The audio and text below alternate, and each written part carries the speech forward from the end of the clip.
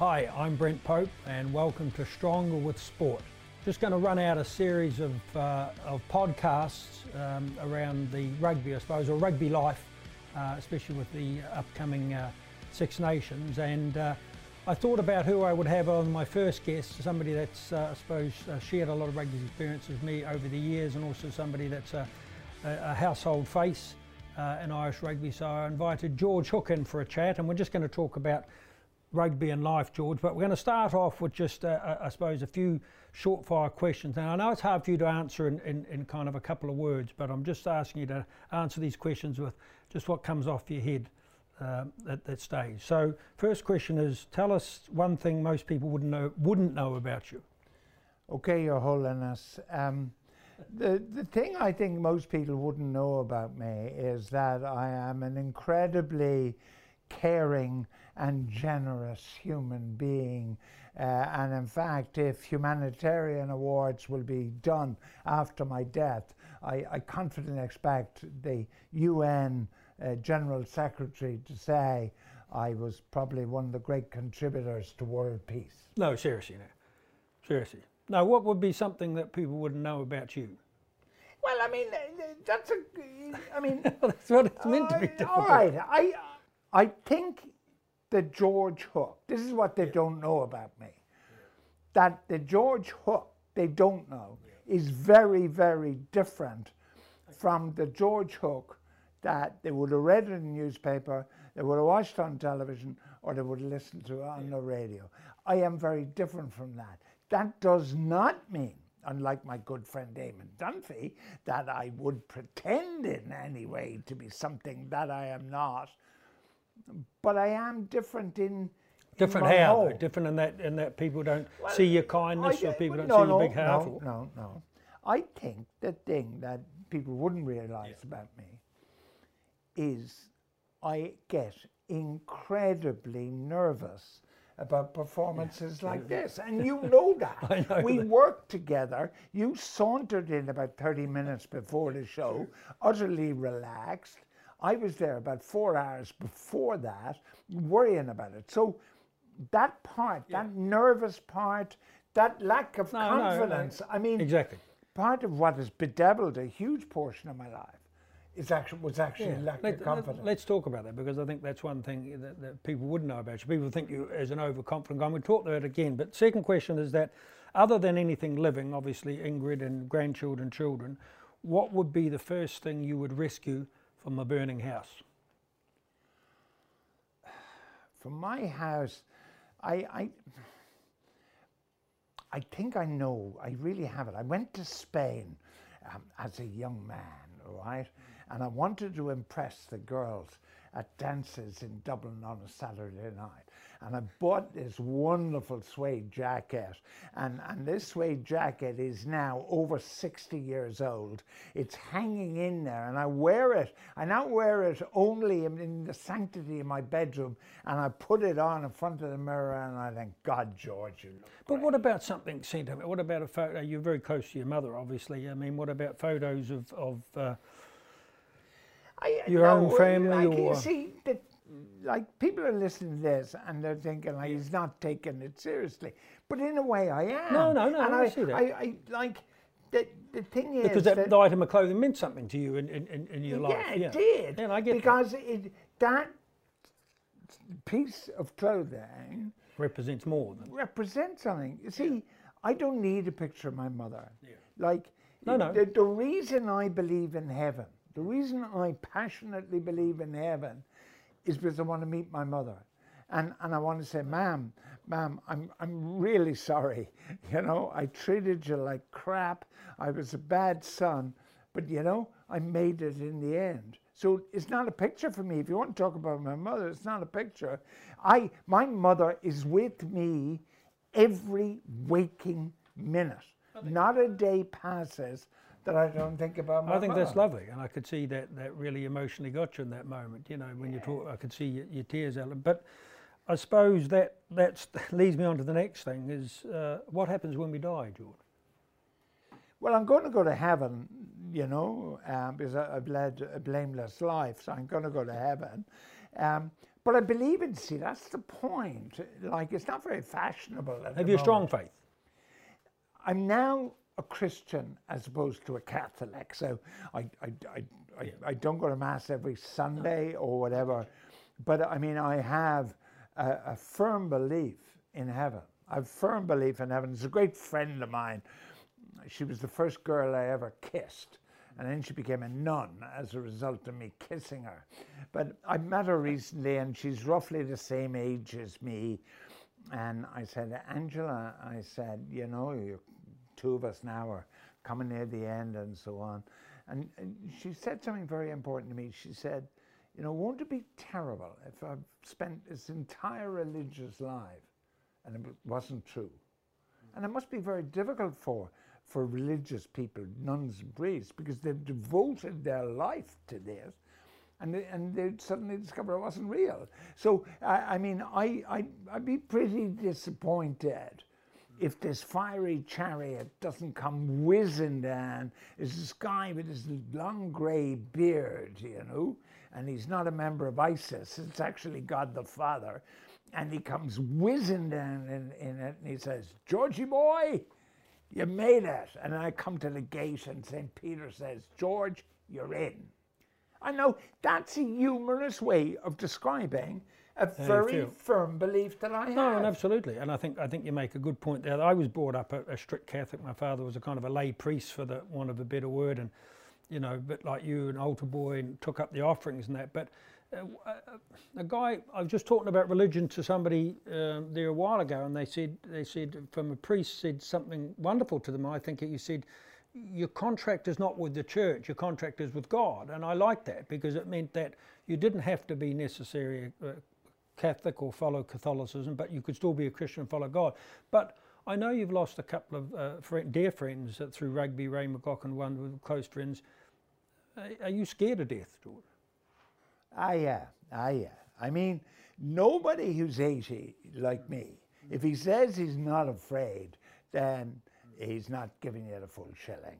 Like, what happens now at this point at 80 is, you know, you're on the final lap. Now, the big problem, and it is a big problem, I'm 80, so am I going to keep, is my brain going to keep working? Yeah. Am I going to know that what day of the week it is? Am I going to recognize my grandchildren? Now, if I knew that was going to happen, then I go to Switzerland, and oh yeah, I'm great. But the problem is, I won't know. The problem is, you live in your own world. That I'll begin in somewhere, not knowing what day of the week it is. But that's the terrifying thing. I mean, that scares, you know, me totally. The second thing is that, like, do I have a year? Do I have 10 years? Do I have 20 years? Who knows, like? So if you knew that you were going to go at that date, then you could plan simple things. You could plan simple things like pension. You could plan Would you like to know, or would you rather not know? I'd be good, I think, with somebody saying to me, 5 years or... George, you're going on your 86th birthday on the 19th of May, 2026. You'd be okay up until the 18th of May. Yeah. No, I'd be okay I could cope with that. No, that's very honest. I could cope with that. That's very honest. What's the most hurtful thing anybody's ever said to you? Her name was Mary Jones, and I took her to the movies in Cork, and I wanted to impress her, right? And obviously the way I was going to impress her was I was going to smoke. That made me really impressive. So you could buy a cigarette for a penny, which is like 1 cent, and you got a match as well. So I bought the fag and I bought the match for a penny, and I took her. I always remember it was the Savoy Cinema in Cork, and I took her, you know, and then I tried to kiss her in the back row, and she said, I never really liked you anyway, but now I don't like you because you smell. And I think I never recovered from that. I don't think... Yes, sir. Yeah, oh yeah, I don't think, like, I was dreadful with women. I I was appalling with women. I'd say I got stood up. If there was a kind of a statistical average for getting stood up, I'd say I was stood up but more than the statistical you kept trying. average. I remember being at school. I remember plucking up the courage to, at that time I thought was the most beautiful girl at school, Leanne Parkin, and it tells you how long ago, because she had a page boy haircut. And I asked her to the dance. I was probably intermediate, how old would I have been before secondary school, maybe 13 or 14. And didn't I get gout at that age? Gout. I got gout on my foot and I couldn't go to the dance, and my best friend took Leanne Parkin to the dance and he kissed her. And I was devastated. You know, not only the fact that I couldn't go with Leanne Parkin to the dance, but then I got gout, and then that my friend kissed her. But I suppose the last one of these questions: sum up your life in 5 words. Your life thus far, obviously. No, 5 words is good. I never stopped trying. That's lovely, actually. It's a lovely thing to say, because I think that people that know you would say that. And that leads us perfectly on to rolling back the clock now to the rugby talk. I know where you came from. People don't realise I was on the TV with Bill O'Herlihy and Tony Ward and Kieran Fitzgerald of those panel at that time. You came on the scene a bit later. At that stage, I read your book, obviously, which is a great read. I'm not just saying that because you're here, but it really was, because you're one of the first books I read that delved into more of your life. So you're over in the States, coaching, running up the miles, state to state, place to places. You spoke about wasn't a particularly happy part of your life being away from Ireland with Eddie O'Sullivan. You came back and you appeared on television. Did you ever think, in your wildest imagination, having a lack of confidence, did you ever think that some years on that you would have had your own TV show, your own radio show, independent columnist, numerous after dinner speaking, all those things, becoming probably a really well-known face, in fact probably one of the most well-known faces in Irish side? Did you ever think that your life would go that way at that age? Because you only came onto the TV in your late 50s. Well, okay, well, the short answer is no, but why no? Here I am at 80 years of age, and only 25% of the 80 years on Earth was I successful. Okay, so I wasn't a particularly good student. I didn't make the school rugby team. I didn't go to university. I then set up my own business in which I was manifestly unsuitable for, and I succeeded in spending 25 years on the run from not only just the creditors but for the cops. I abandoned my wife and children first to go to America and coach in America. Then I abandoned them to go and coach in England at London Irish and filed in Lancashire. My entire life was a failure. And I earned my first wages check, my first serious wages check at age 54 when I did a piece for RTE television, and they gave me £25, and I just thought I was made. And now the question is, did I think there was going to be something? Of course I didn't think it was going to lead to something else. But I work with kids now. I work with kids, boys and girls in Cork. And media. In media. But I say this to them. You don't know when your lucky day is going to arrive. Because we all have a lucky day, but most people wouldn't recognize luck if it hit them in the face, or they're not prepared. So when I got that first job with Fred Cogley by the pool in Johannesburg before Ireland played Wales in the '95 World Cup, and I'm age 54, they said to me, "George, you got 4 minutes." And I prepared for that 4 minutes like it was the most important 4 minutes of my life. Now, I didn't realize it actually was the most important 4 minutes of my life, but I do this all the time. But that's your message to the kids you're talking to, is that yes, prepare. You prepare for everything. It mightn't appear important now, but it could be. So you prepare for it. And you asked me 5 words. I never stopped trying. So I was trying my best all the time. Most of it was failure, but I was trying. And do you think that from a rugby perspective, and I know you coach a lot of clubs, and you coached at, you know, right up to international level with the Eagles and stuff. Do you look back now and think you were a good coach? Did you achieve everything you wanted to in coaching, or not? Or did you leave something, you know? Well, we don't achieve anything like in life. You don't achieve like perfection ever in life. Could you have coached the Irish rugby team, for instance? I should have coached the Irish rugby team, and I can tell you when it was. I can literally tell you when it was. Connacht, before or since, let me remind you, have never had as many internationals on the same Irish team as when I coached them. And I'll name them for you. I'll name them for you. Jim Staples, Simon Gavigan, David Curtis, Mick Fitzgibbon, Noel Mannion. When have Connacht had 5 people on the Irish team? So anyway. And who was the coach at that stage? G. Hook. No, coach of Connacht, but who was the coach of Ireland? Well, this is the interesting thing. G. Hook got the Connacht job because Kieran Fitzgerald had got the Irish job. So now there was a space in Connacht for G. Hook. G. Hook asks Eddie O'Sullivan to be his assistant. Now, Connacht have got, I think it's fair to say, Eddie O'Sullivan was, and in my view, still is, one of the best coaches that ever was. Technical coach. Technically. Yeah. So now you've got, in a way, you've got the ideal brand here. You've got Eddie, who's the technician, and you got Hook, who's the motivator, the organizer, the planner, all that sort of stuff. And we work very well. Kieran Fitzgerald is at Ireland, and he gives the job up early because of business pressures or whatever. But he didn't finish his contract. There's a spot. There's a vacancy. For you and Eddie to go in as a package. It should have been Eddie and me. And it became? Jerry Murphy. My good pal, Jerry Murphy. My good pal on the Munster Schools cricket team, Jerry Murphy. Now, like, and I can remember it. I know why I should have got it. Also, Connacht are playing Munster, right?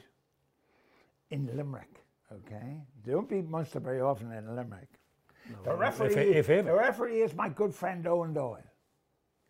And Ralph Keyes takes a drop goal, which misses the posts by the proverbial mile. And the next minute, I see my pal Owen Doyle hold his hand up and say it's 3 points. We were beaten by a point by Munster. Had we beaten Munster then, Hook and O'Sullivan would have been unstoppable. Yeah, you might be right. I mean, you talk about luck. I mean, that point might have propelled. It would have been one of the first wins, obviously, for Connacht rugby in Limerick against Munster, and it might have been just enough at that stage to say, hey, let's have a look at this guy.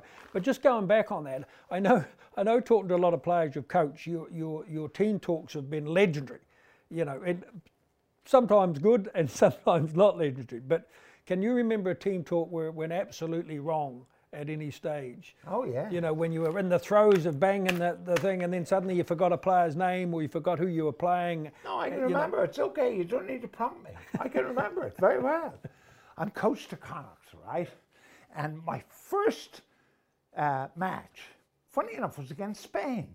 Spain were actually touring Ireland. One of the powers of world rugby. In like October, before the championship, that provincial championship.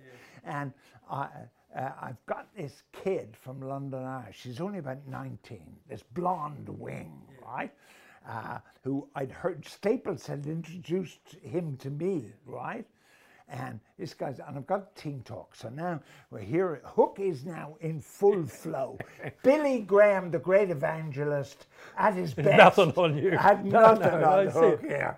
And Hook is dredging back into Cromwell, right? I'm going back into Cromwell to hell or to Connacht. I got the whole thing on. And then I look down, and there is this young kid, this young blonde kid, with his earphones in, not paying a blind bit of attention. I was devastated. And Gagan and I have had a very interesting relationship ever since that day. No, just because I remember Victor Costello saying you were trying to wind him up for a match and say, son, you've got what is it, the pace of a Patagonian turtle. And Victor remembers saying he didn't even know where Patagonia was, if it was a place, but certainly the word turtle resonated with him. He said, I'll never forget, he said, I was known as a fast player, and George told me, he said, you know, you've had the pace in the first half, Victor, of a Patagonian turtle. And they said he just always remembered that. But you see, the other thing which people forget now, right? The Irish team is going to try it out in the Six Nations in a couple of weeks.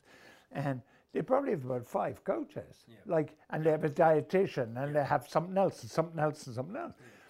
When our generation of coaches, we had to be backs coaches, and we had to be forwards coaches, and we had to be nutrition coaches, and we had to be. Well, you were innovative. Talking to players you coached, you know, be it at St Mary's or Belvedere or you know these clubs you're involved in, they always said, "Look, George, you know, had a master plan, and he was ahead of his time," which is what a lot of players said. Whether it was having a three man scrum or a 15-man line out or whatever, you were ahead of your time as a lateral thinker of the game, and always respected you about that. But I remember there was a great New Zealander called Ian Kirkpatrick. Yeah, one of the greats. He was greats. a back row forward, and Kirkpatrick, I read somewhere where he said the best coaches were always bad players. All right.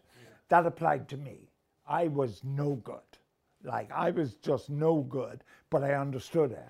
I mean, so I was ideal for a coach, really. You see, the problem is, and if you take Brian O'Driscoll as an example, right?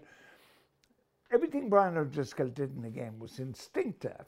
So therefore, it's harder for him to coach because he never had to learn it. Yeah. You then take a bad player, and this is what Ian Kirkpatrick really meant, I think.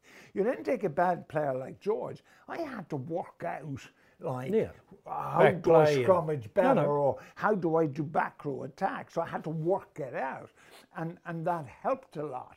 But also, because you had to do backs and forwards, coaches like Eddie O'Sullivan, who were backs, had to understand forward learn about, and forwards like me had to understand. Well, you make a great point, and the point is this: is that these teams have so many coaches now, they don't know the specifics of the game. So you mentioned to a forward coach, and a lot of coaches I find in the modern game just come in with ideas from the coach they've been coached with before. They don't have new ideas. But the point you make is that if you go back over the history of coaches that have won a World Cup, not many of them played international rugby for their own country. You know, John Hart didn't, Nick Mallett didn't, the Aussie coaches that won the World Cup.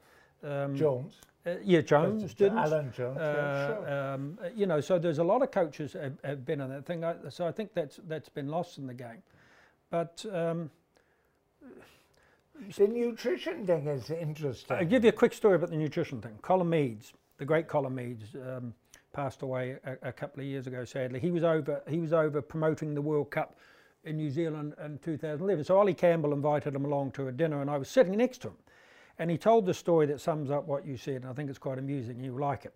He said to me, he said, "Popey," he said, "I was a manager of the All Blacks a couple of years ago, and I knew Colin from years ago playing rugby at underage, so he called me Popey." And he said, "Popey," he said, "you know what the All Blacks went and did? They went and got a bloody nutritionist." And he said, "I was disgusted." He said that they got a nutritionist, and he said, you know, so he said, then we're out for dinner the night before an international match with the nutritionist. And she looked at him and she said, "Mr. Mead," she said, "by the way," she said, "what did you used to eat before an international?" He said, "Well," he said, "I'd get up about 7 o'clock in the morning, shear 50 or 60 sheep to get the blood running." He said, "Then I'd come in about 11 o'clock in the morning of a game." He said, "My wife would have a big steak and a big pile of buttery mash." And he said, "I'd have that, tuck into it and go to the game." And he said, she looked at him and shook her head and said, "Mr. Meads, you don't realise how good you could have been." He said, "Well, geez," he said, "I turned out to be one of the best rugby players of all time." But that was just how the face of rugby has changed. Do you enjoy the modern game? No, not at all. I watch very little rugby, very little. The main reason is that one of the great blots on civilization's landscape was the Emperor Nero. And what he did was he put people into the arena, and the crowd were thrilled because they saw two people beating the living bejesus out of each other, and one of them died, okay? And to me now, that's what rugby is. Rugby now is a replica of ancient Rome, where 30 young men in the absolute prime of their lives physically go out and risk. You've been outspoken. They risk serious injury. I mean, we cannot even imagine what these young men are going to look like at age 50. But more importantly, and the evidence, I mean, this drives me mad. The evidence is indisputable that this game creates traumatic brain injury. Indisputable. And we go out and then we have this famous phrase, HIA, and you suddenly see some kid getting his brains beaten out and they say, oh, he's going over for a HIA. And what is a HIA?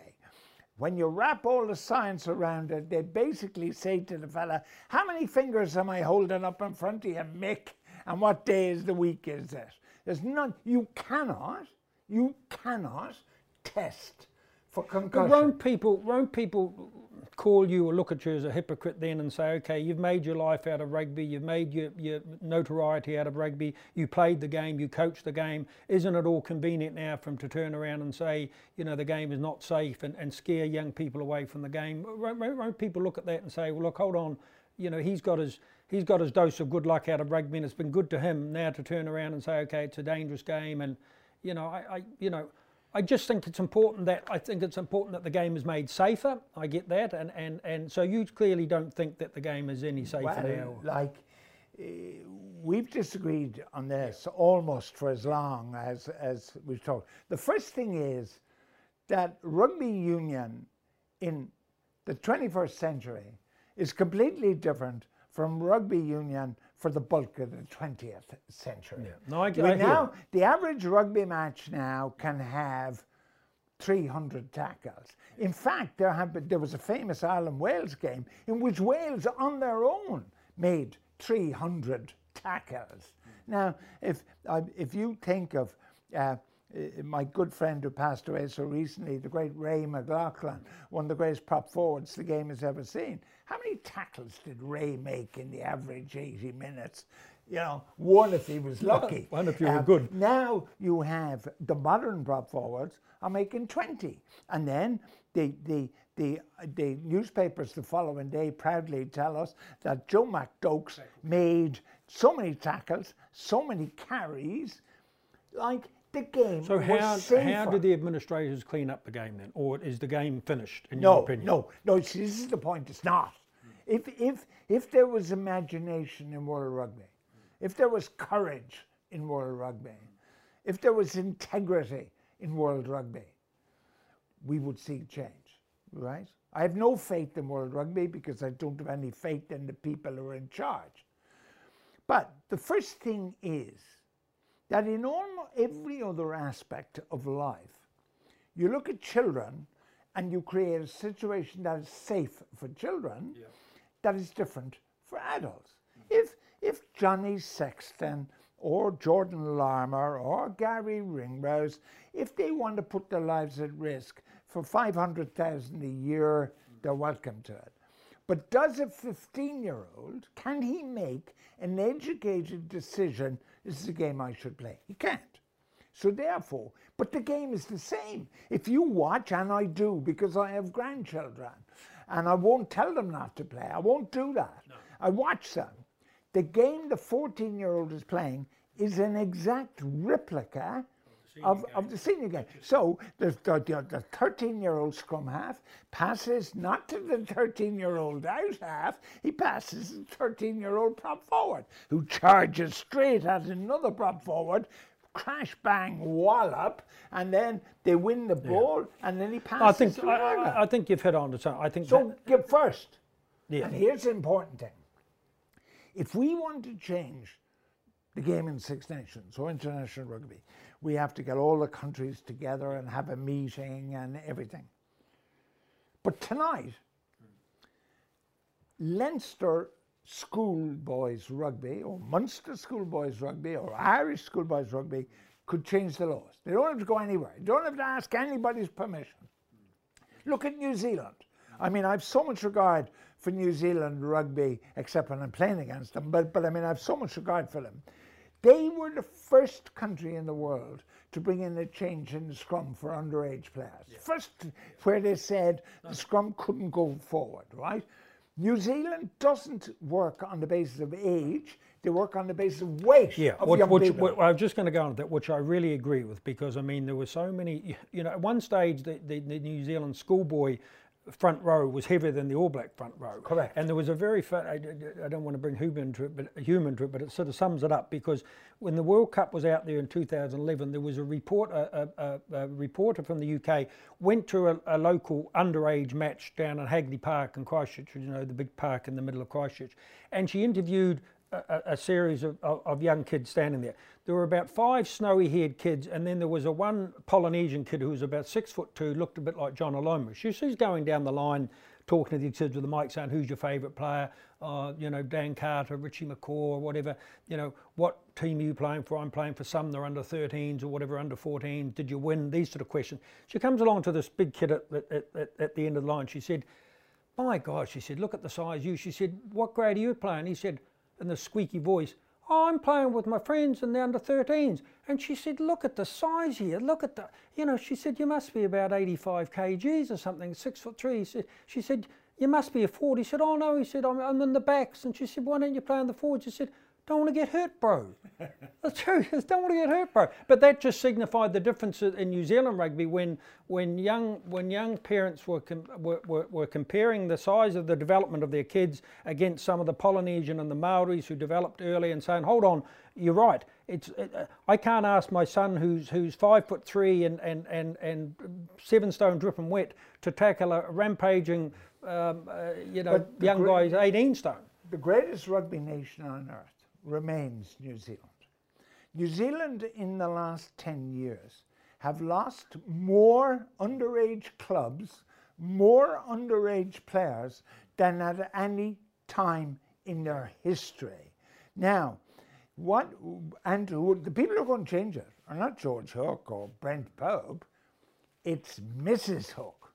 It's my daughter-in-law or my daughters who are going to change it. They are going to say, we do not, and it's happening. I mean, it is happening in front of people's eyes, but World Rugby is blind. Why are they blind? They are blind for the simple reason that rugby is now, understandably, about money. It's only about money. So if television came to the IRIFU and said, you know, the Wales game, we'd like it at 3 o'clock, the IRFU would say, would that be AM or PM? Like they'd happily play at any time television says. So, if money dominates it, then it's fine. I don't have a problem with it. How many people live in America? 350 million people live in America. How many people play American football? 1,000. There are 1,000 professional footballers in America, American footballers in football. 1,000, right? The overwhelming bulk of the American people, male mostly, obviously, watch sport from the sanctity of their couch with a pint of beer and a packet of crisps. So, 1,000 is fine. What has happened in America? We've seen the film. We saw the movie. We saw Concussion about that doctor who and eventually American football had to pay out over $1 billion to their men who did all sorts of things. What happened in American football? Huge amounts of domestic abuse, huge amount of suicides, huge amounts of homelessness. Only in recent weeks you had a professional footballer, rugby player, retiring from the game at 41. Carl Heyman. Yeah. 41, not so much retiring from the game, but saying at 41. Yeah. I don't know what day of the week it is. I didn't know his children's names, but... Didn't know his... You have players who played in World Cup finals who can't remember playing in the World Cup final. Now, it's happening. Why are we allowing it to happen? If they want to earn $500,000, that's fine by me, but not children. No, we'll finish that. But I hear what you're saying. You know, they can make their own. You started me No, off now. but I know you're passionate about it, and I know people will thank you for it. And I do agree with you in the sense that it's the underage game that needs to be looked at, and I do agree with that. You know, people at the senior level have a choice to make, themselves, and it's whether it's a professional career or not. Now, just getting, I suppose, to modern day rugby, you obviously still follow it.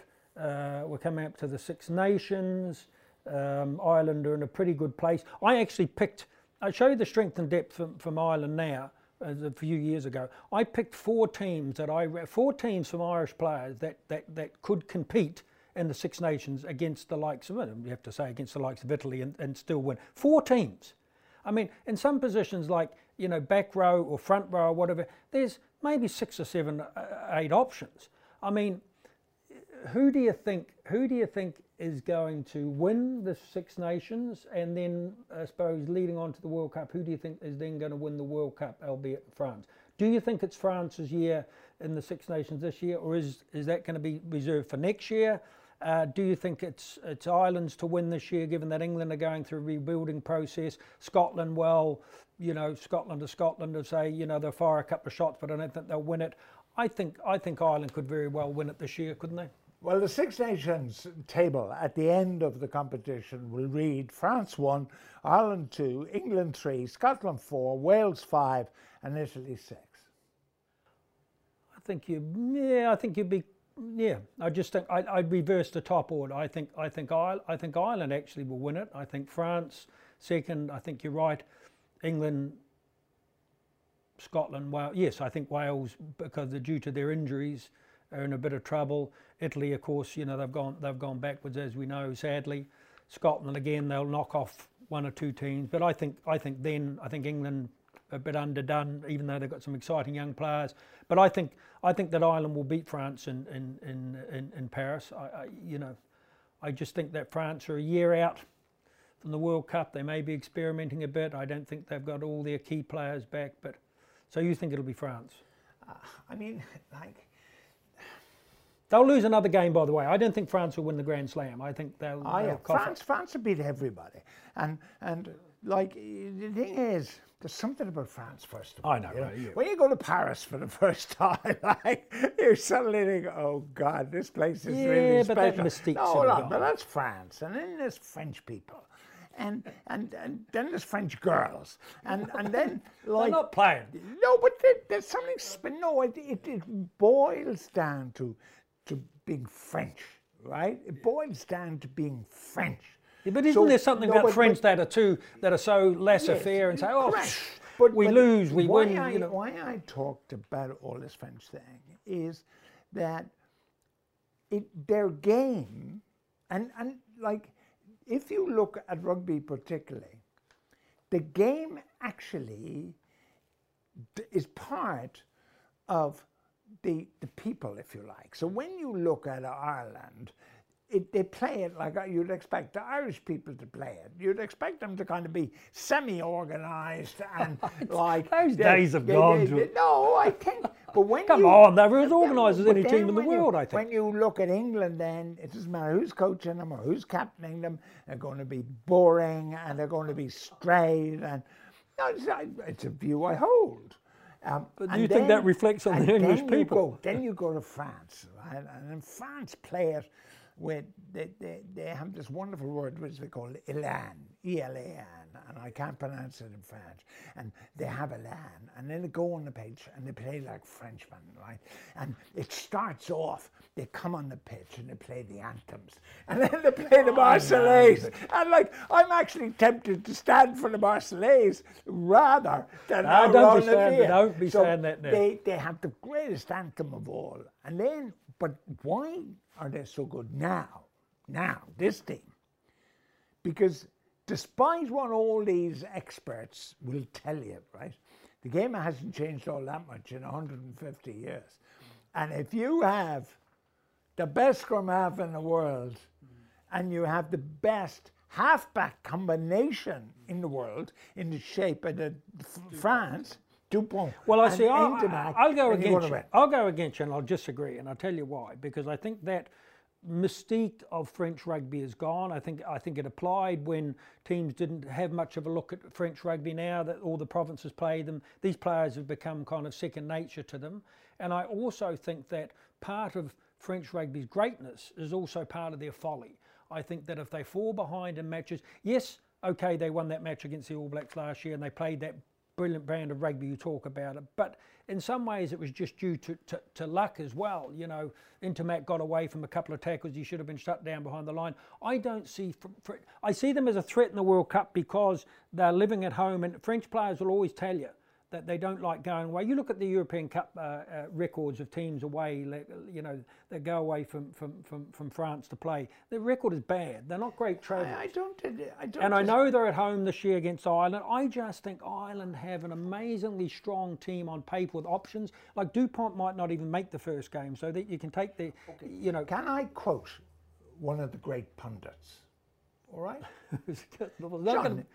Johnny Giles, the great soccer pundit.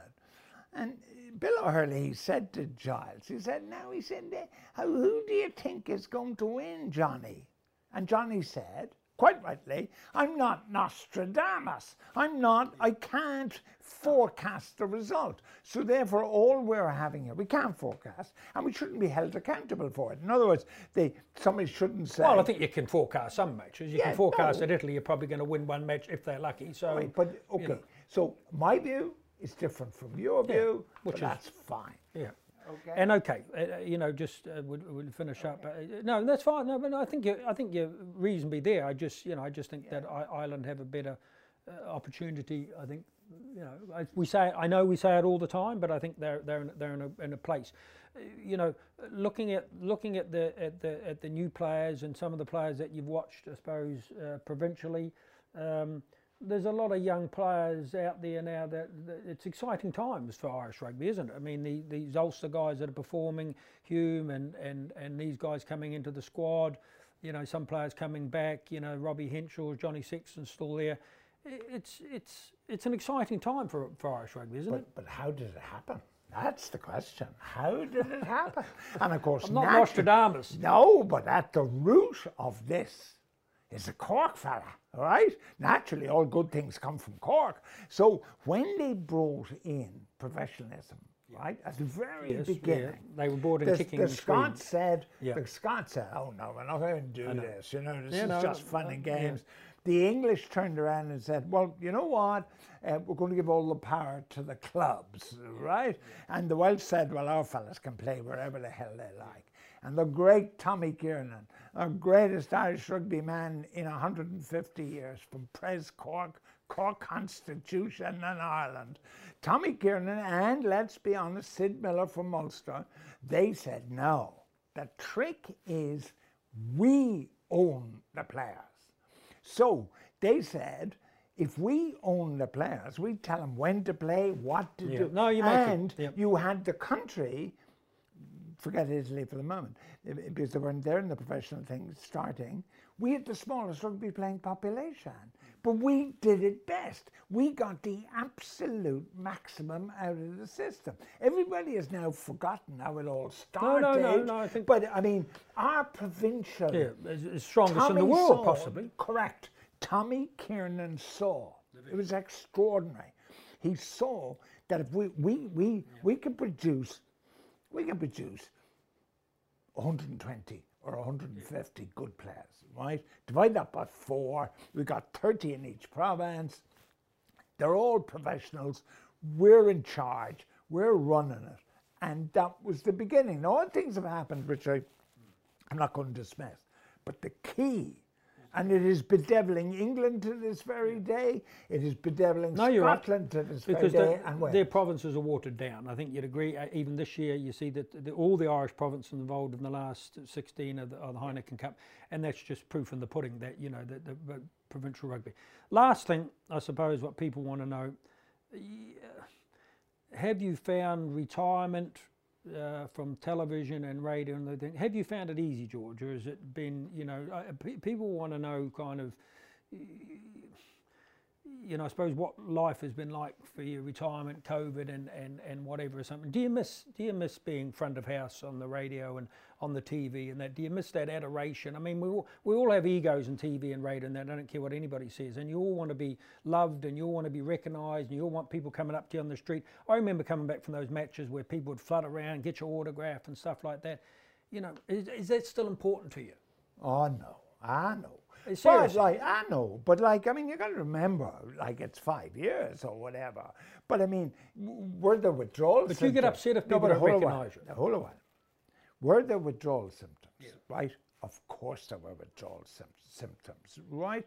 And then I suddenly discovered that for the first time in my life, right, I was married to this Great Dane. I didn't realize for nearly 50 years that I was married to a Great Dane. Suddenly, instead of whistling off on Saturday afternoon or going on tour or whatever, so now, I mean, this sounds, I know it sounds, but it is true. Suddenly I discovered this Great Dane. Suddenly these 3 children, who for some extraordinary reason, despite my appalling fatherhood, actually quite like me, okay? So now I have these 3 children. I have these 9 grandchildren. Yeah. God above, it's unbelievable. Then I'm privileged. I have this extraordinary privilege.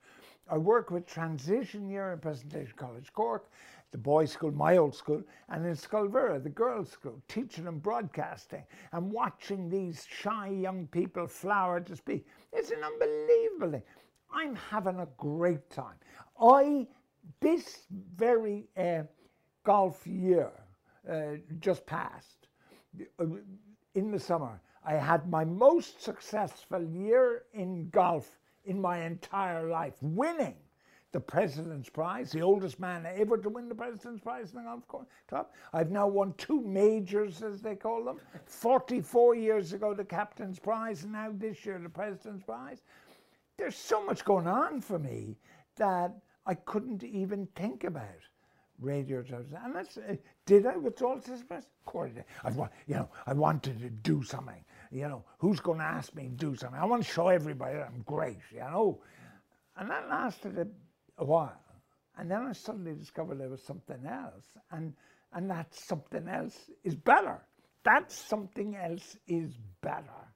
And it's like somebody said once, the love of a good woman is a great thing, And I'm with hopefully I'll find out. No, but like, I'm married to this woman for 52 years, the lovely Ingrid. It took me 45 years to actually understand, like, what she could do. And it's just amazing. It's just amazing. And then take COVID, right? Everybody is telling me how dreadful COVID was, right? And what it did to their social lives and all this. Oh, COVID's been the best thing ever for me. For 500 consecutive dinners, Ingrid cooked dinner during COVID. So like, I had never been at 500 consecutive dinners in my entire life together. And suddenly I'm at home, we're having dinner, I'm talking to her, right? She gets up in the morning, then of course I get instructions. Like, you're married to a German here. You're not married to your commoner garden dame. You're married to a German. George, here are your instructions for the day. First, to bring the milk in. Then which is good, it's something you didn't do. Then you go and get anyway, my look, paper. we're running out of time. Are we? Yes. Surely not, it seems like only 5 minutes. Just a couple of quick fire questions now to end, and don't go on. And I promise I'll answer short. I promise. Greatest Irish player ever, in your opinion? No, there's no question.